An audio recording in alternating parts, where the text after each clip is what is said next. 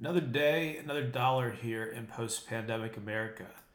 And we put up a free article over on our Substack, which is like a blog network.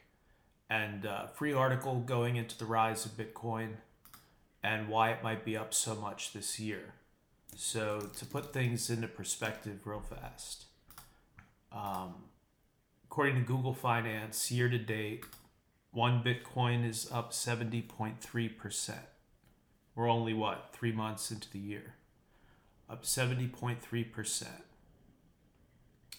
And absolutely interesting times. Some concerns that if it really takes off as a life raft to the devaluation that seems to be occurring, that they'll try to outlaw it.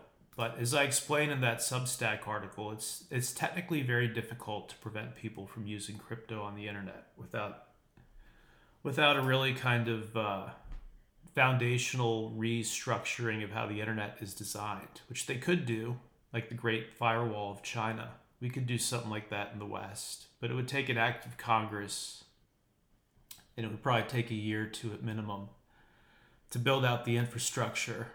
And it would come at the cost of revealing to people, I guess we don't have property rights. I guess people can't invest in lines of computer code that are, enforced by a mining algorithm, enforced by mined rarity.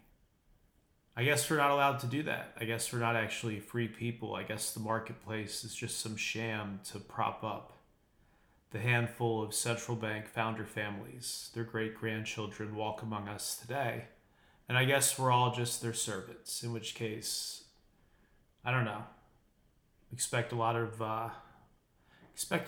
negative sentiment from the populace when they realize they're not even allowed their own property. They're not even allowed to buy things because it might affect the standing of the central banks. But yeah, again, I don't think it's going to come to that. It would take a year or two to do that. It would require an act of Congress.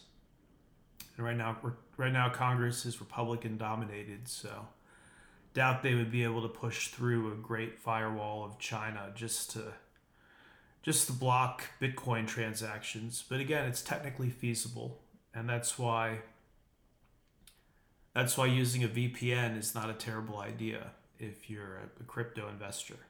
Because that way, if the political winds shift, you can still access your capital. You can still access your money.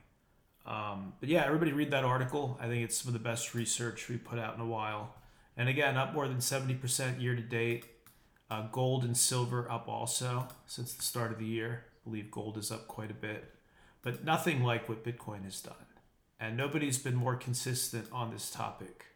More consistent or confident or correct than Fulcrum. Thank you guys so much. Aside from the books, find David and Fulcrum over on our podcasts. If you're looking for a source of real news and analysis, search for and add Fulcrum News on Apple Podcast or anywhere else you listen to podcasts. You can also find the show over at fulcrumnews.com anytime commercial free. You're listening to Fulcrum News, real news from America and around the world. fulcrumnews.com/subscribe to get our premium membership and updates via email.